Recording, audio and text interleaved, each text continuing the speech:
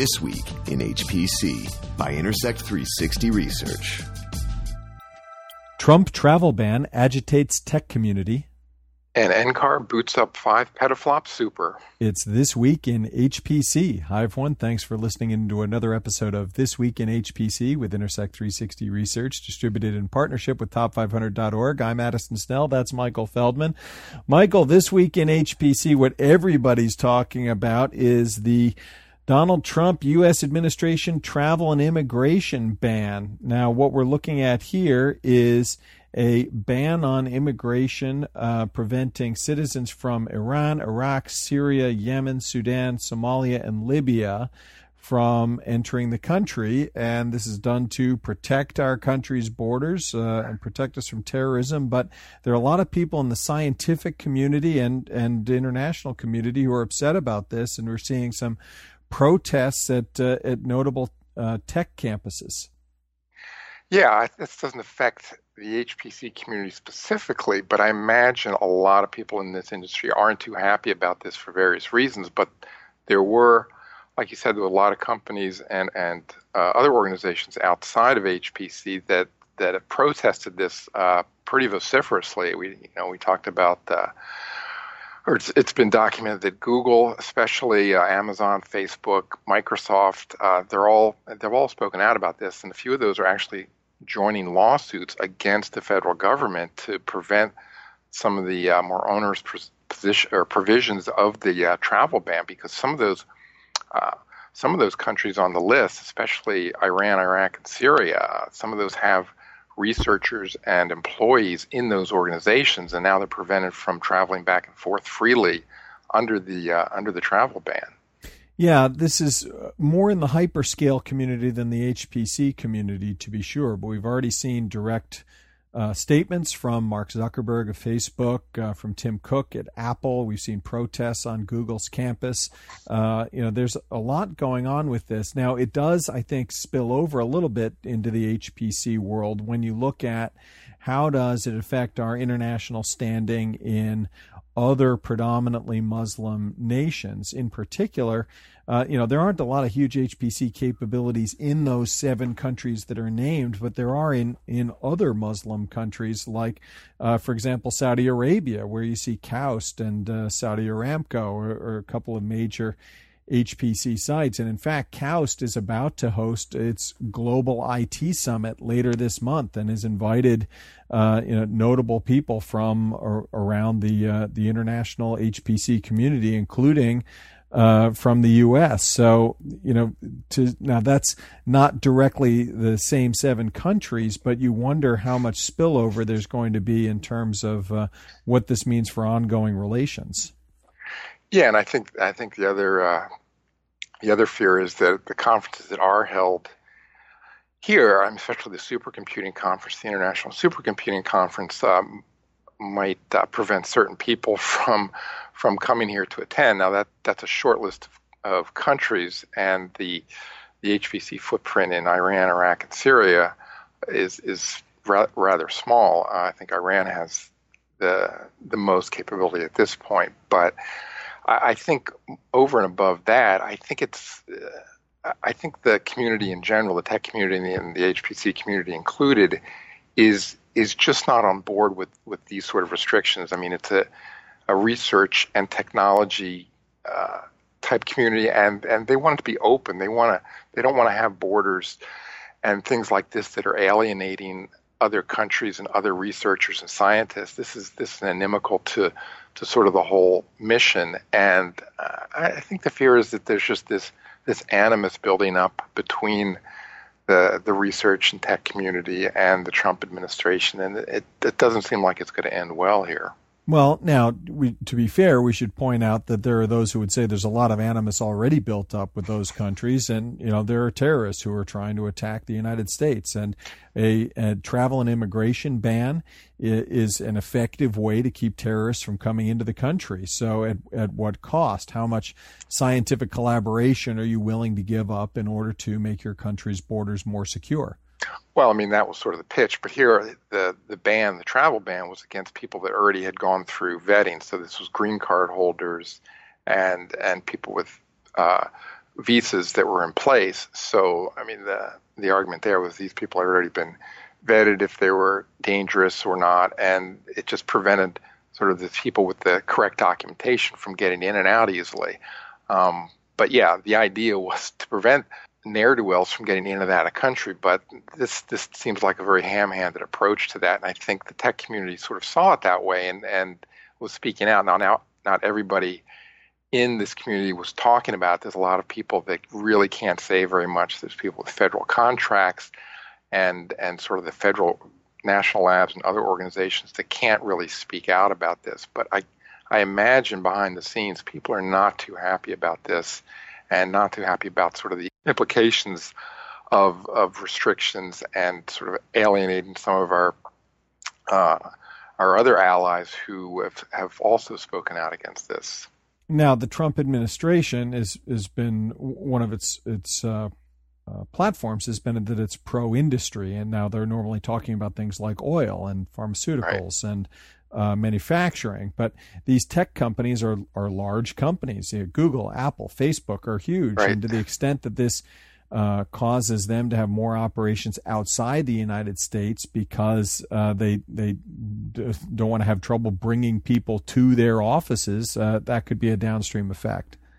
Yeah, and I think this goes back to Trump's original posture on the H-1B program, and everybody knew about this even before he became president, that he was, he spoke out against that, and of course, many of the tech companies in this country depend upon that program to bring in a lot of their talent and to trade talent. So it's something that I think is going to be a tension between this community and the administration going forward, unless for some reason Trump changes his mind about how immigrants and the tech community work together. So, we'll just have to track this, but I don't foresee anything good coming out of this, and I see more trouble down the road.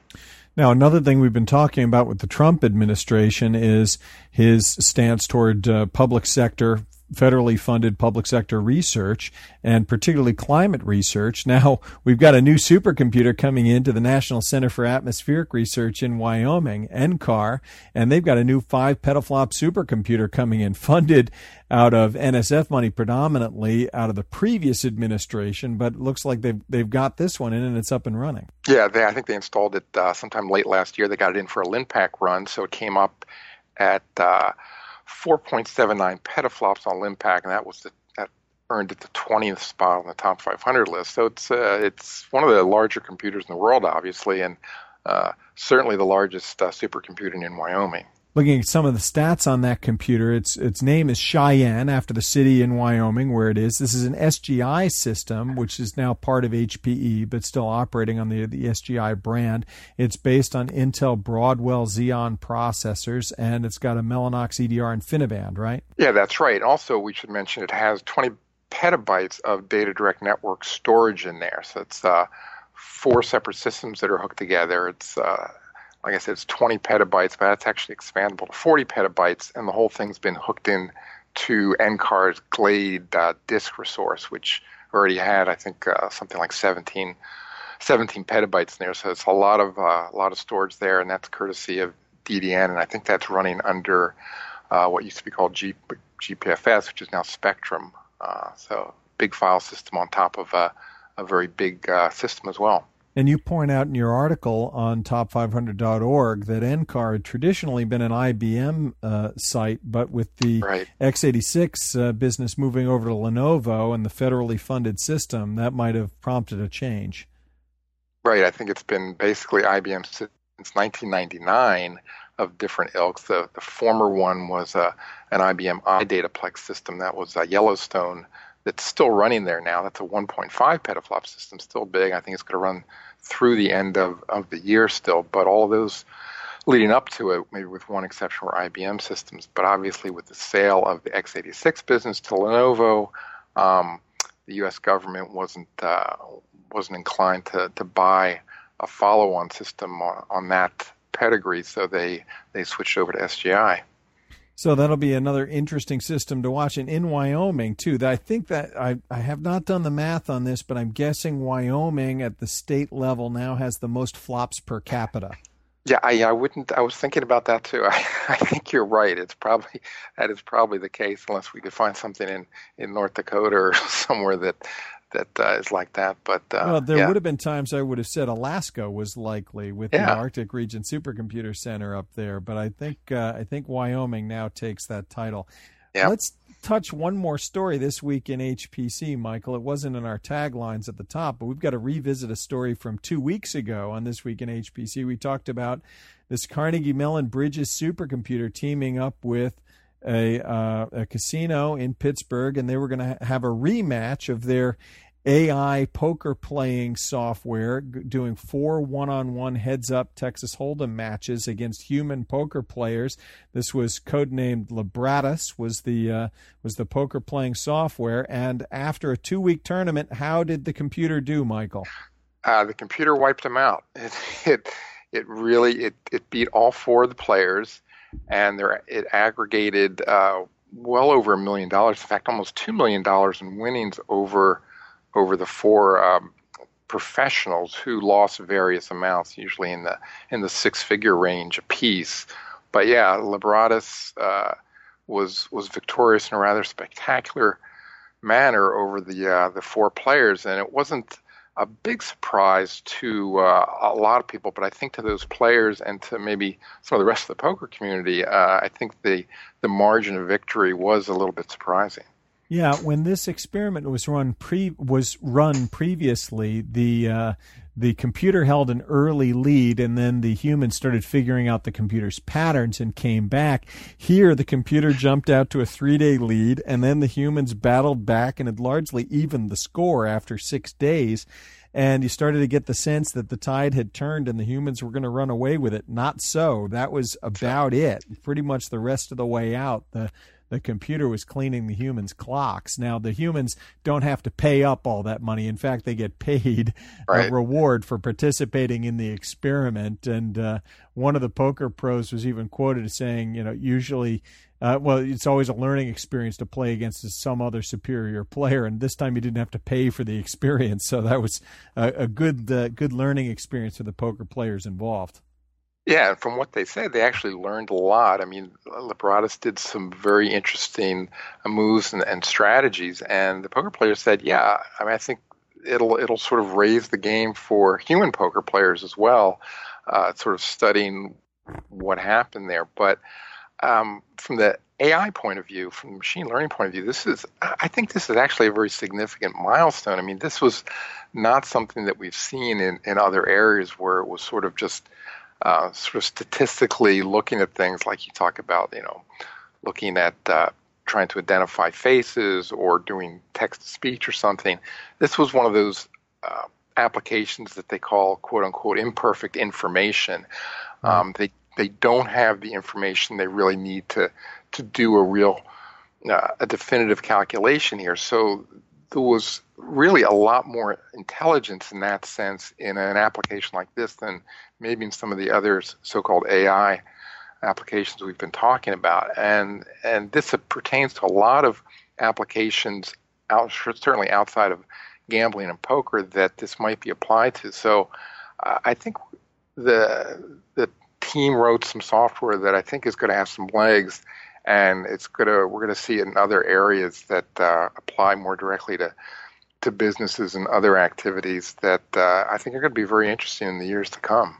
Yeah, in particular, they talked about other types of business scenarios where you operate with incomplete information, such as auctions or negotiations. Right. And if you get AI getting really good at negotiation, that could be a game changer for a lot of businesses. Yeah, it sure could. I mean, you can just envision, basically negotiations could be, you could have AI negotiating against each other and doing things like this. It could become a sort of very interesting way to do business going forward. So I think this technology is going to have some ramifications down the road and maybe in the not too distant future.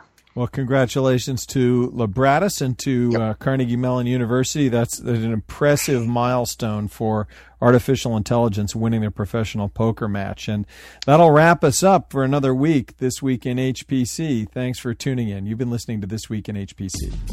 You've been listening to This Week in HPC, brought to you by Intersect 360 Research, actionable market intelligence for high-performance computing. For more information, visit intersect360.com.